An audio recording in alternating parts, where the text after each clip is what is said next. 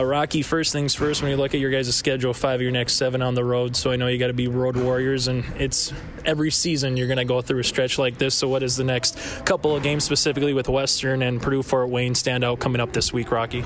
You look at winning conference championships, and the champions always get a couple on the road. So far, we haven't really been able to do that yet, but we really look at it, and we want to focus up and get these games. You look at last year during this time, the month of February hit, and it kind of just clicked for this team going into the Summit League tournament. How much does that help this year's team understanding what it takes to win games in February, March, once we start turning the page later this week, Rocky? Yeah, it's always helped having a veteran group that's been there and done that since last year. Our depth has helped throughout the course of the season. That's going to give some of our guys some fresh legs towards the end of the season.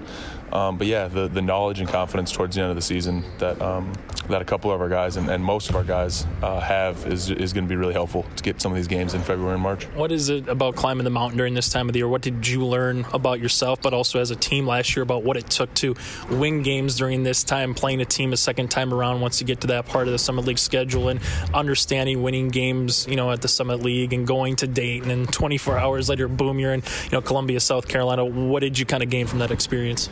I think the biggest thing is that you always have just like a little bit more to give. Every single game last year, especially the second time you play a team, there are really no secrets. You already know the game plan of each other. You know the scouting reports. You just got to go out there and give a little bit more than the other team, and that's usually the team that comes out with the W. Specifically for you, that inside-out game, I know the last game at home, you're able to get a couple three-pointers off early in the first half, but also you can go back down and try to block some shots, bang on the inside, finish someone over the block. How big is that in today's game of basketball, being a kind of two-way? You're not just going back to the rim anymore as a big guy, that you have to shoot that 15, 20-foot, or even take a couple dribbles and kind of get to the free throw line, or possibly even to the rim. Yeah, it makes the defense really have to adjust how they guard. Normally the opposing 5-man is all around the rim, being a rim protector, but when you're able to pull them out in some situations, it really changes up the defensive focus. But every now and then, obviously, it's great to get your back to the basket, get some touches down low,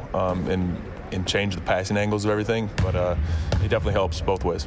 Traits of this year's team, what do you like so far as we kind of get to the last, month of the regular season here, Rocky? One of the biggest things that stood out to me this entire year is just our team chemistry. I don't know if I've ever been on a team that's been closer than these guys have, and that's really saying something in college.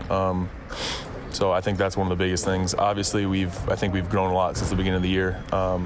Even after coming off our run last year, I think we've even grown since then. So I think growth and our team chemistry are the two biggest things. Talking with Rocky Cruiser again, 6'10" junior forward from White Bear Lake, Minnesota for North Dakota State. White Bear Lake, a kind of a fun question for you here. What is something about White Bear Lake that people might not know about, in terms of if someone asks you about going to Tino Grace High School, but more specifically about White Bear Lake, Rocky? Yeah, we actually have 2 high schools. So one of them is for 9th and 10th, and the other one is juniors and seniors. So there's a north and south campus. That's something that not many people know. Going to specifically off the court, major in biological sciences. First, what is that? And second, after you're done playing here, what's kind of the future? Yeah, so it's basically my interests include like human and kinesiology. So leading to that kind of post-basketball career would be something to help with, weight training, physical therapy, chiropractic, something to help people get back to the game that they love, or get better at the game they love for sports. Is this something that's a 4-year degree? Is it after you're done here with the 4 years, is there a couple more years of schooling in terms of graduate school? Yeah, I haven't completely decided what I want to do yet. Haven't gotten that far, but that's what we're prepared for. I got all my prerequisite courses to go pretty much to whatever type of school I want to, whatever I end up deciding. Okay, social media app, first thing you check in the morning is? Probably Instagram. I think I'm a big Instagram guy over Twitter. What's the reason you like Instagram more over Twitter? Is it just the simple fact that you're actually going to get a video or a photo compared to maybe a text? I think so, yeah. Waking up in the morning, I'm a little bit groggy, so I don't really think I can, sift through all the words of Twitter. So just sitting in there and watching all those videos and pictures is kind of cool. All right, so best pregame meal is what? We've had a steak a couple of times, and I think that is pretty darn good. I think it's pretty darn good. After a game, if you had a post-game meal, what would be? Would you go steak again, steak on steak, or would you change the diet a little bit? I think I'd go. That's a tough question. I think I'd go a nice sub. We get a couple of different places here, but I think a really nice warm sub would be a nice after game meal. To date right now, if I had to go back to maybe when you were playing in fourth grade or high school or even your time here at North Dakota State, most memorable game when someone talks to you about your career to this point and says, hey, did you have a buzzer beater, or what do you remember most? What is your most memorable game? Obviously there are a ton of different memories throughout my basketball career. The one memory for some reason that always sticks out is back when I was in fifth grade. We were playing in a Wisconsin GNBL is what we called it back in White Bear, and we were down by one with the closing seconds on, so we pushed it down the court, and I sealed on the block, and they gave me a wraparound post feed. And obviously it wasn't pretty as a fifth grader, but I just banked it in with the clock expiring. So that's always going to be in my mind, I think. Last thing for you, Rocky.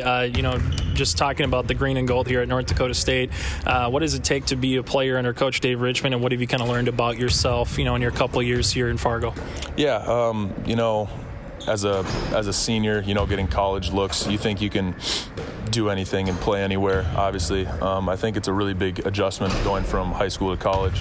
So you really have to look at yourself kind of in the mirror and check your toughness, physical, mental, emotional toughness, and really build on that. I think that's the biggest thing to make the jump from high school to college. Rocky, thanks for the hard questions. Thanks for the fun questions. Hopefully get some steak this week, okay?